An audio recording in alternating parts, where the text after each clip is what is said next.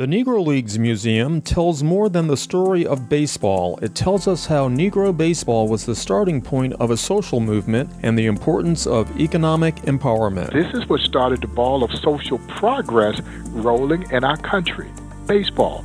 And so the Negro League plays a very important part of that story. And that's why I always say that the story of the Negro Leagues is much bigger than the game of baseball.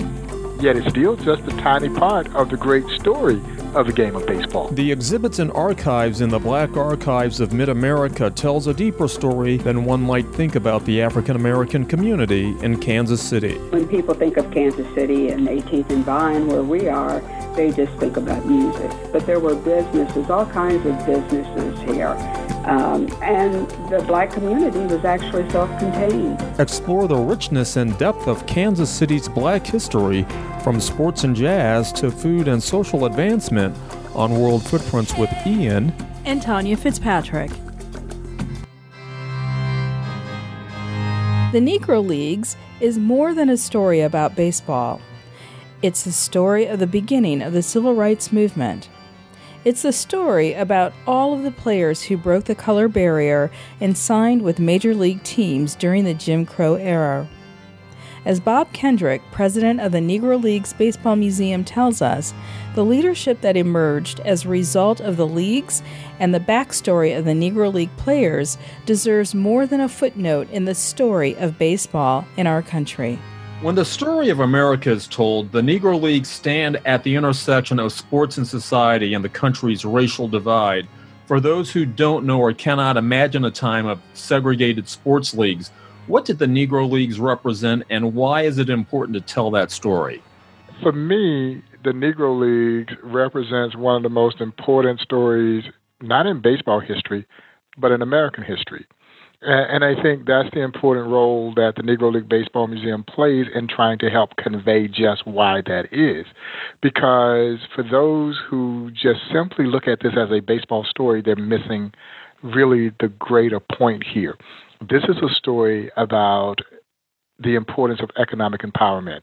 This is a story about an unprecedented level of leadership that emerged as a result of these leagues that were formed initially here in Kansas City in 1920. But then ultimately, guys, this is a story about the social advancement of America as Jackie Robinson is handpicked from the great Kansas City Monarchs to break baseball's nearly 6-decade-long color barrier. And there is no question that Robinson's breaking of the color barrier wasn't just a part of the civil rights movement. It was the beginning of the civil rights movement in this country. And you think about it, this is 1947. This predates those more noted civil rights occurrences. This is before Brown versus the Board of Education. This is before Rosa Parks' refusal to move to the back of the bus. As my dear friend, the late, great John Buck O'Neill would so eloquently say, Dr. Martin Luther King Jr. was a sophomore at Morehouse College when Robinson signed his contract to play in the Dodgers organization. President Truman would not integrate the armed forces until a year after Jackie. So for all intents and purposes, this is what started the ball of social progress rolling in our country, baseball. And so the Negro League plays a very important part of that story. And that's why I always say that the story of the Negro Leagues is much bigger than the game of baseball, yet it's still just a tiny part of the great story of the game of baseball.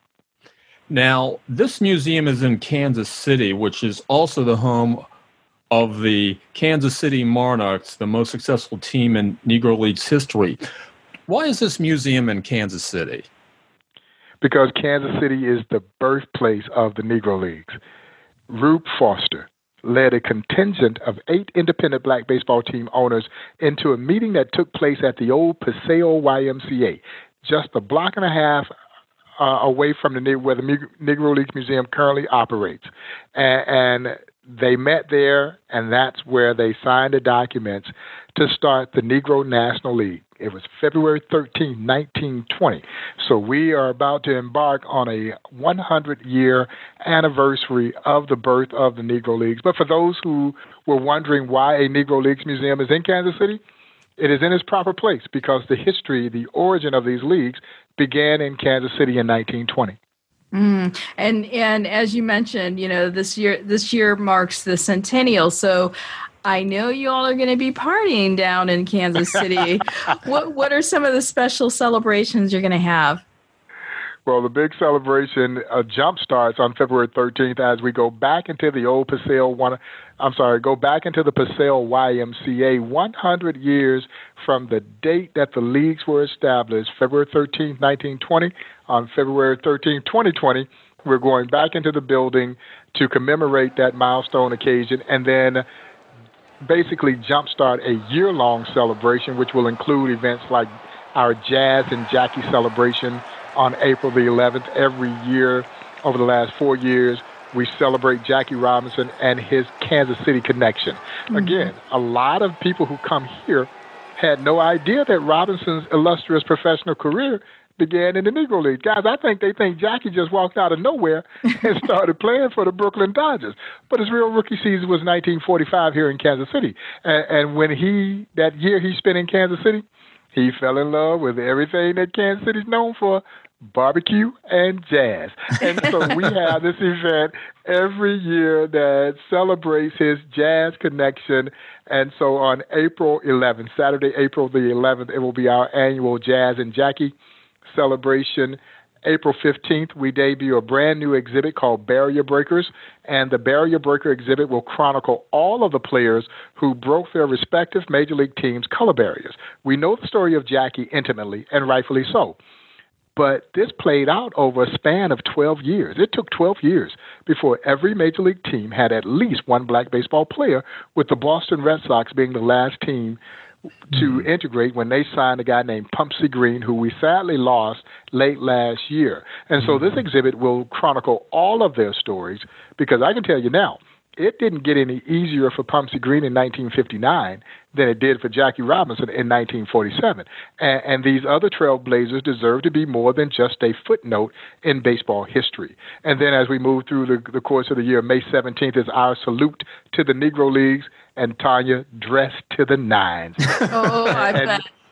And Dressed to the Nines is our annual celebration with the Kansas City Royals, where, believe it or not, guys, we get baseball fans to put on their Sunday best the way they used to dress to go to Monarch games. Wow. Because oftentimes we were leaving church, going to the ball game, and so everybody left church in their finery, looking good. And so for one game out of the year, we do this event where we get fans to dress up in their Sunday best. The Royals, of course, will be wearing the Kansas City Monarch uniforms. This year we're playing the Los Angeles Dodgers. They're going to be in the 1947 Brooklyn Dodger uniforms. So essentially it's going to be Jackie Robinson versus Jackie Robinson. So it's going to be an exciting day, and to see and the women, Tanya, they go all the way vintage. I mean, they've got the hats, the pearls, the purses, the whole 9 yards. They got the gloves on. The men are rocking their fedoras. It is such a fabulous time. I call it the most fashionable event in baseball. Our Dress to the Nines Day and salute to the Negro Leagues here. June 13th is our Hall of Game ceremonies. August 1st is our annual Heart of America Hot Dog Festival. And then we will close the year with a star-studded national gala, which will be held here in Kansas City on Saturday, November the 14th. And there'll be some other things that will happen in between those times as well. But those are the key events that are going to take place over the course of this year. Boy, well, I know you all are going to make history in Kansas City yet again this year. Yeah, no, we're excited about it. It's going to be a lot of fun. Now, what is special about how the museum tells a story of players, especially the lesser-known players and teams of the Negro Leagues? Because we may not think of the Negro Leagues in terms of living history, but we still have people like Hall of Famer Hank Aaron still with us to share his Negro League history. And who are some of the others? Yeah, well, you stop to think about it, and I talk about this, and really have talked about this in recent days. The two greatest living major leaguers, and I don't think you'll get very much argument from any baseball fan, Henry Aaron and Willie Mays. They're the two greatest living major leaguers, and both of them come out of the Negro Leagues. And I think it gives you an example of the tremendous talent that was there in the Negro League, because there were good young players in the Negro Leagues who developed into great major league stars. But there were other guys, as you mentioned, Tanya, lesser-known players who were just as good. So when I hear the late, great Buck O'Neil say that Oscar Charleston was Willie Mays before we ever knew who Willie Mays was, it's an eye-opener for a lot of baseball fans, because we all know how great Willie Mays was. Now, again, a lot of people did not know that his career began in the Negro Leagues with the Birmingham Black Barons, or that Henry Aaron's career began in the Negro Leagues with the Indianapolis Clowns when he was 18 years old, a skinny, cross-handed hitting infielder. And he goes to the Indianapolis Clowns, and both of these guys are going to be in everybody's top 5 greatest players of all time. And they all come out of the Negro Leagues. And that's not to mention those who we've lost now, the Ernie Bankses of the world, the Roy Campanellas of the world, my dear friend, the late, great Monty Irvin, who could have very easily been the first to break the color barrier. Guys like that, Don Newcomb, who we sadly lost last year, the late, great Minnie Minoso. These are household names in the major leagues, but these players all transitioned from the Negro Leagues. And I tell people all the time, had the doors opened before 1947, had they opened before 1947, I sincerely believe that the record books would be entirely different. Because when I hear someone who I have the utmost respect for, Monty Irvin, say that I played with Willie Mays and I played against Henry Aaron, and neither of them are Josh Gibson, it just makes you wonder, damn, how good was Josh Gibson? You know, and we missed this. And I think as baseball fans, we were all cheated. We should have seen all the great stars, irregardless of color, take the field at the same time, and we can only imagine just how much better our game would have been.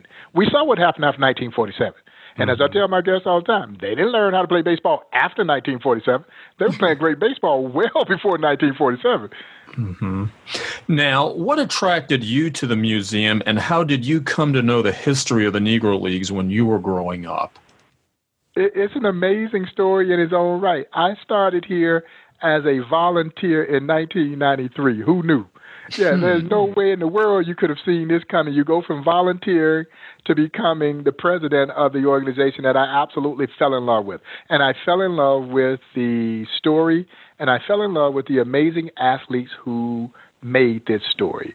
And as a baseball fan, honestly, guys, I didn't know a whole lot about the Negro Leagues.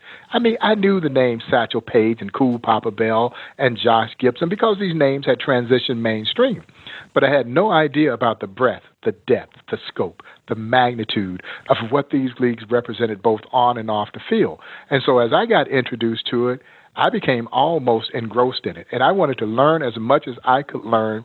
And I started meeting the players, including my dear friend, the late, great John Buck O'Neil. And I tell people all the time, once you're bitten by the Buck bug, it's a wrap. You just wanted to be on Buck's team. You know, the charisma and the passion that he had and the dedication for wanting to make sure that they were not forgotten. And I think in the final equation, that's what we all want. We want people to remember us. And Buck was so committed to making sure that those unsung heroes of the Negro Leagues would not be forgotten. But I think even more important, that the life lessons that stem from this story, refusing to give up in the face of adversity. When other people say you can't, I say I can, and I'll show you.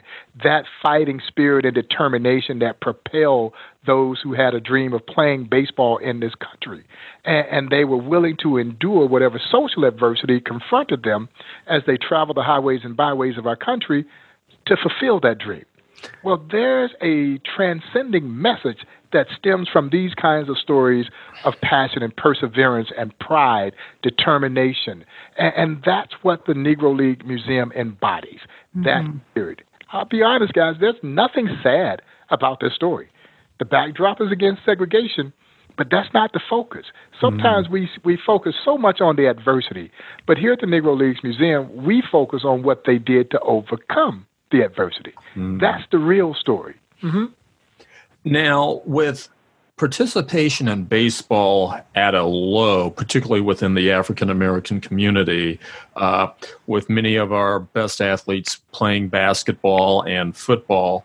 How concerned are you about that participation, given that we've gone from the historic interest in baseball and wanting to break that color line? And how can the museum play a role in perhaps helping to change that trend, at least here in the state? I think we play a great role, and I think that's part of the reason that you've seen this relationship that we have with Major League Baseball continue to evolve. Because as Major League Baseball tries to remedy what has happened over the last 30 years with the rapid decline of African American participation in our sport. You see, baseball is still the most diverse sport of all the major sports. They're getting players from all over the globe. But as you pointed out, the number of African American participation has dwindled tremendously, and that is alarming to us. And so as we partner with Major League Baseball and the Kansas City Royals and the Players Association to build what is number 7 of the Urban Youth Baseball Academies, which is right behind the museum. And these academies are starting to emerge to try and do things to basically take away the economic barrier that might be preventing kids from having a chance to play this game. And that's what we want. We want all kids to be able to afford the opportunity to play our sport, a sport that was once a blue-collar sport when we played it because it was a sandlot game. You got the neighborhood kids, you went out and you played, and it didn't matter how many kids you had. You divided whatever the number of kids were, and you played, and then you made up your own rules to go along with it. So if you hit the ball in Mrs. Jones' yard, you were out. Yeah. And hopefully didn't break windows in the process. I hope you didn't break Mrs. Jones' window because you knew what was going to happen then. And so, but today, and it hurts me to say that sandlot baseball is a thing of the past. Yeah, kids won't do that anymore. So if this sport is not organized, they don't play. But when it became organized, it became extremely expensive. And now you've got to play on these travel teams, and you've got to have all the equipment and everything that goes along with it. And it was pricing kids out. And so advents like this Urban Youth Academy is helping bridge that gap. But what I love, and like I said, there are 8 of these academies across the country, but there's only one here in Kansas City that essentially has a Negro Leagues museum attached to it. And so it's important that these urban kids can see themselves in all their glory as it relates to their legacy in the sport. So when they come into the Negro Leagues Museum, they see people who look just like them who played this game as well as anyone played this game. But guys, not only did they play the game, they owned teams. They were managers. They were coaches. They were traveling secretaries. They were team physicians. They fulfilled every aspect of the business of the game of baseball. So, yes, we want them to dream of playing in the major leagues, but we also want them to see themselves in the other opportunities and capacities that come along with our great sport. And I think that's a tremendous role that we play. So, yes, we're committed to preserving the history of the Negro Leagues, but we also have a vested interest in wanting to influence the game the way it's being played today and hopefully the way that it will be played in the future. Mm-hmm. So, Bob, I want to bring to your attention this story of a lesser-known Negro League player that you may or may not know. It's my grandfather. His name was Paul Cunningham, and he played baseball, and he was I thought it was a Twins. The only photograph I have of him has his uniform with Twins on it, and I thought it was Kansas City Twins. I'm not sure. But he was also a scout for the Angels and the Orioles.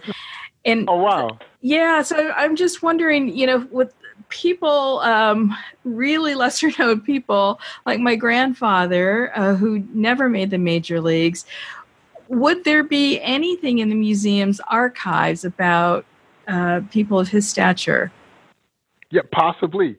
Because, for us, it doesn't matter what your level was in the Negro Leagues. If you played, we love to have the information. So if it's not, it's only because we've just never been in a position to get the the information or to get the photographs or know. And so it's still an evolving process for us. But you can imagine every now and then people will come into the museum and they will see their loved one in a picture on the wall. And you can imagine it's very emotional. And sometimes they didn't even know that this loved one played in the Negro Leagues because many of the guys, they really didn't talk a lot about their baseball careers. You know, they were just doing what they loved. And so they didn't talk a lot about it. And sometimes these distant relatives will come in and see their uncle or see their great-grandfather on the wall, and it blows them away. And I tell people all the time, I wish we had started this museum 25, 30 years before we did, because we would have a whole lot more stuff to share with people. And I'd say 95% of the items on display at the museum were donated by the players and or their families. But so many of the legendary players had passed away. So the guys who, at the heart of the Negro Leagues, the 30s and 40s, they're virtually all gone. But those early era black baseball players, you know, we don't get to enjoy as much on them as we do moving forward with some of the contemporary, more contemporary black baseball players of that era. And so it's still a continuum and it's still an evolving process, but we're out there scouring, trying to acquire as much stuff as we can, trying to bring as many of these stories to life as we can. And that's why people are fascinated, Tanya. There is a display case that we have here of a collection of single-signed Negro League player autographed baseballs, and they're donated by Geddy Lee. Geddy Lee, of course, is the lead singer and bass guitarist for the Hall of Fame Canadian rock group Rush. And so you can imagine when people walk into the Negro Leagues Museum and they see Geddy Lee and they're wondering, the Geddy Lee? And I'm like, yes, the Geddy Lee. He donated this collection. He's a huge baseball fan and, unbeknownst to us, a huge sports memorabilia fan. And so several years ago, Rush was playing a concert here in Kansas City. And Geddy had a friend that lived here who sadly passed away 2 Decembers ago.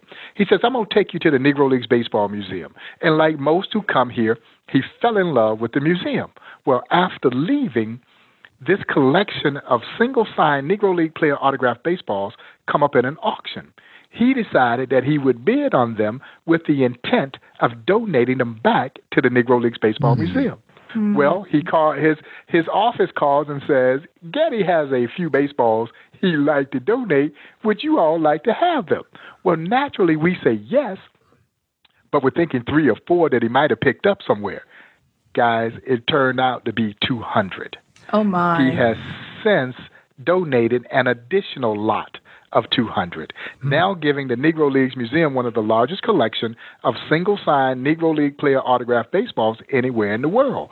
And it's all due to the benevolence of one Geddy Lee, a white Canadian rocker. Who knew? But the reason I mention that, Tanya, because in that case, there are Hall of Famers, but there are also, as we say in the baseball world, cup of coffee guys. They didn't play very long in the Negro Leagues, but they're all very important to us because 99.9% of the names that are on display in those cases downstairs, they're all dead. We couldn't get their signatures if we wanted to. And so to have this incredible collection, and the collection is made even more valuable by the person that donated it. And not only, guys, did he donate it, he came back and dedicated them. And so I'll be honest, I knew who Rush was, but I couldn't say that I was a big Rush fan. Well, you are now. Rush fan now. To explore the Negro Leagues Baseball Museum and to plan your trip, visit nlbm.com or click on the link to the museum on this show page at worldfootprints.com. You're listening to the award-winning World Footprints podcast with Ian and Tanya Fitzpatrick. World Footprints connects you to the world through powerful storytelling that uncovers the full narrative of our cultural and human experiences. Travel deeper, explore, and keep meaningful conversations going by visiting our website, worldfootprints.com. And make sure you sign up for our newsletter and receive a special gift we have just for subscribers. If you want to explore the history and lives of people of African descent in the central United States, the Black Archives of Mid-America in Kansas City's Cultural District holds a treasure trove of resources in its extensive collection of artifacts. As the Archives Executive Director, Dr. Carmeletta Williams tells us, the Black Archives is the linchpin for nearly every experience that happened to people of African descent in the area, and the museum continues to share the stories of today. For the unfamiliar, tell us about the Black Archives of Mid-America in Kansas City. Is it a museum in the traditional sense? It is a museum. We have the Ewing, Mary, and Kaufman Exhibition Hall. There's a fixed exhibit in there with My Eyes No Longer Blind, which was taken from a Langston Hughes poem. And because I don't want it to be an I've already seen it kind of place, once a month or so we rotate in addition to that, a temporary exhibit. And this month we have local artist Jerome Berry, and he has graphic novels that deal with women's issues. There are about 50 novels in the collection, and they deal with everything from breast cancer to domestic violence to making friends, going out with your girlfriend, first dates, anything that has to do with a women's issue. He started doing that because he realized that his little sister didn't have much self-esteem. So the heroine in all of these novels is always, her name is Deja, but she wins because she learns to love herself. That's beautiful. So it's kind of a mix of history and, contemporary issues. Absolutely. And we also have a very large archives at the archives. We have thousands of pictures and documents and artifacts that people have donated. We buy nothing. We can't. We don't have any money. But our founder, Horace Peterson, started collecting buttons and brochures and storing them in the trunk of his car. And this is actually the fifth building. He didn't live to see this building, but this is the fifth and hopefully final place for the Black Archives. It's a beautiful building. It was the Parks maintenance building, but it's big and it's beautiful and it's been beautifully renovated. And we have an educational piece. Last night, KU Med Center alumni had a program where they had a speaker come in and talk about race and justice and health and how they all work together. And we've done, we have a recurring series on our therapies in the music, on mental health issues. We have financial health. We have a lot of history programs. On the 21st of this month, we are going to be hosting the Women's Basketball Association Hall of Fame. And women's basketball actually started right here in Kansas City. Not the WNBA, but the WBA. It's like the Negro Leagues baseball league. Okay. And so it started before the NBA decided they were going to have a women's league, which they actually took from this program. But there's a lot that visitors can learn about the African American community in Kansas City just from visiting the archives. Absolutely. And the permanent exhibit deals with the building of Black Kansas City, Black Mid-America. So you will find out all of the people that really worked hard to make this place work. When people think of Kansas City and 18th and Vine, where we are, they just think about music. But there were businesses, all kinds of businesses here. And the Black community was actually self-contained. And desegregation destroyed a lot of that. Speaking of the Black community in Kansas City, how was its experience relative to places that people may know more of, like Chicago, New Orleans, and Detroit, and even your cross-state city there, St. Louis? How would you characterize it for people who are unfamiliar with Kansas City? Well, it was equally tough for the people who lived here in Kansas City as it was for people in larger urban areas. But there were solid black communities here, and most of them were self-contained. Black people had all kinds of businesses, churches, schools. My church, Willis Chapel A&E, used to be the colored school, as they say, and everybody in our neighborhood helped to keep that school going and make sure that the kids there had what they wanted. Racism was abundant, just like it is every place else. But also, for some of the periods that we're studying now in some of our workshops, there was so much corruption here. The Pendergast administration, for example. We have one of the black businesses down here in 18th and Vine was a private eye, a private investigator, and he used to be a cop and got kicked off of the police force when they started doing their cleansing. Most of the black folks got cleansed.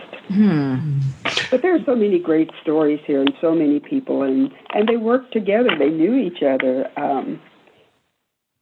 And Kansas City is in a place where you can have we had all kinds of professionals, doctors, dentists, lawyers, barbers, beauticians, accountants, all of those people that are routine.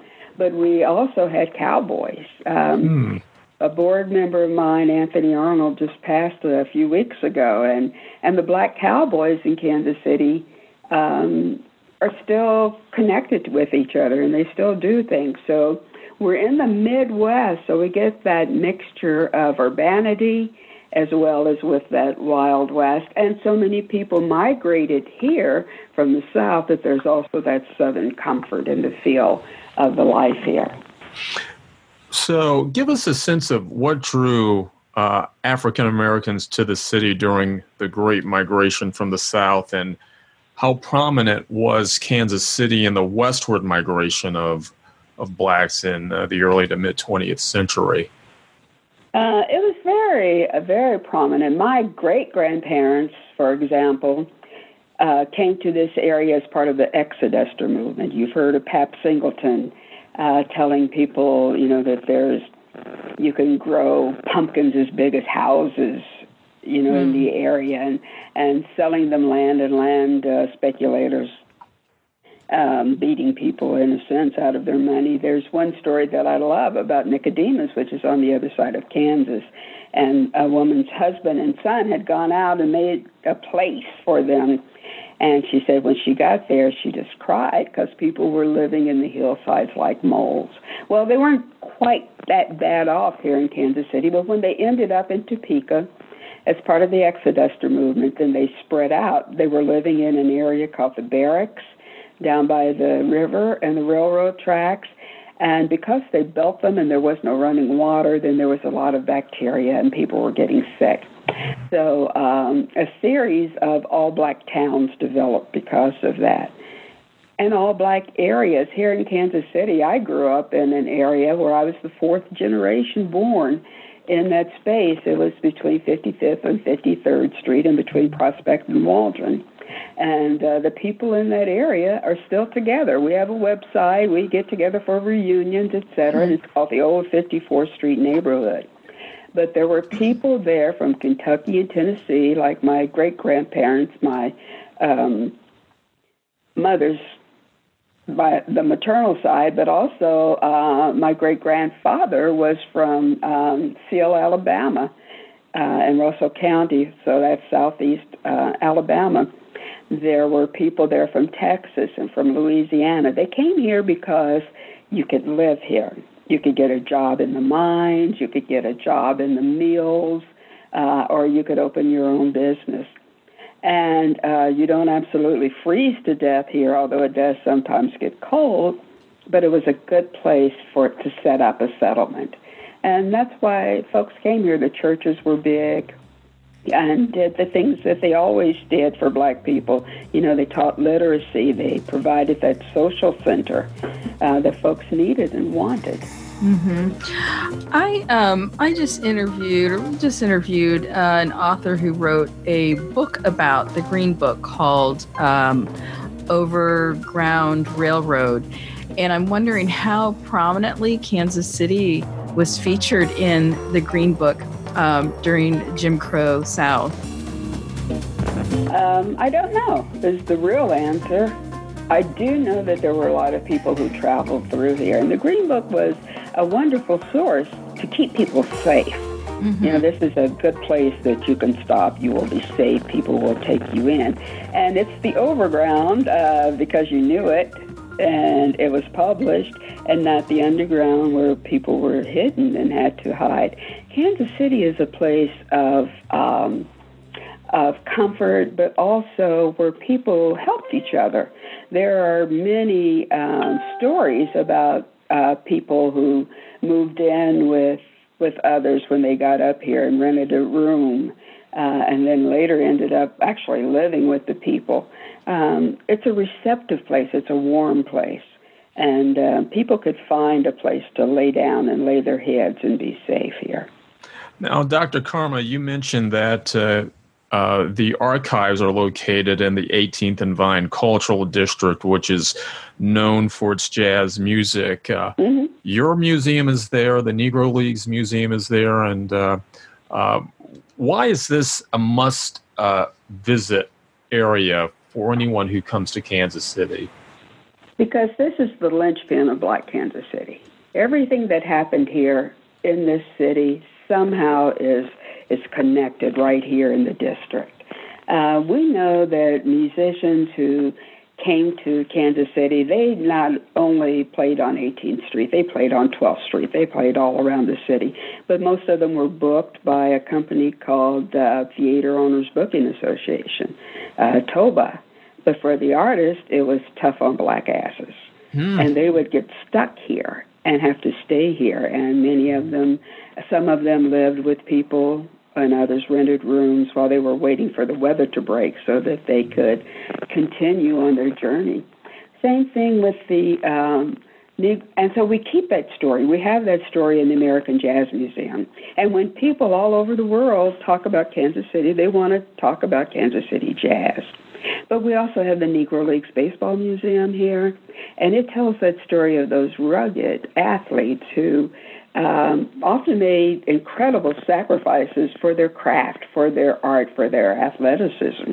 And it's a beautiful museum. And the Black Archives is the linchpin for all of them.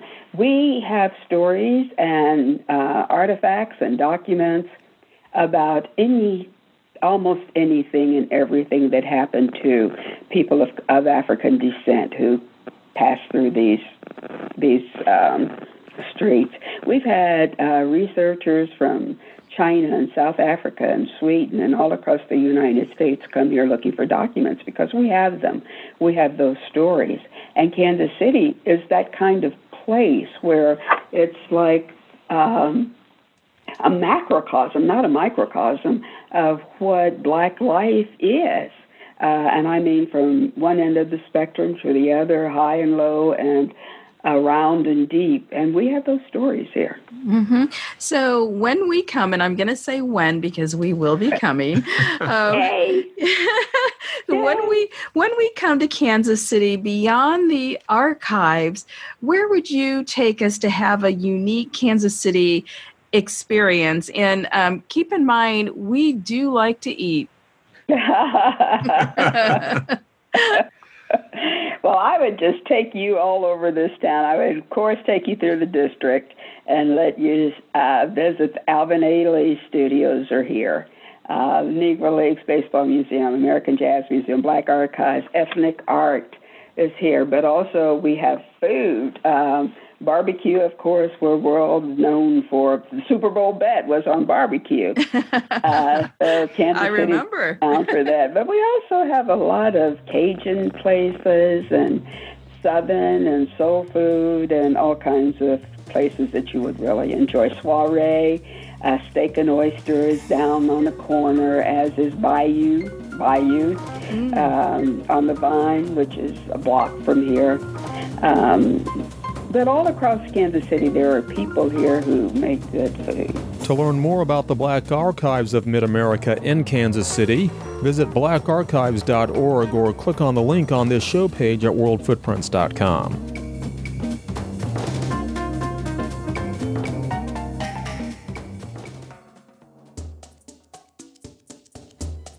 I think this show reflects why it's important to not only understand our collective history, but also tell the lesser-known stories that add to the narrative.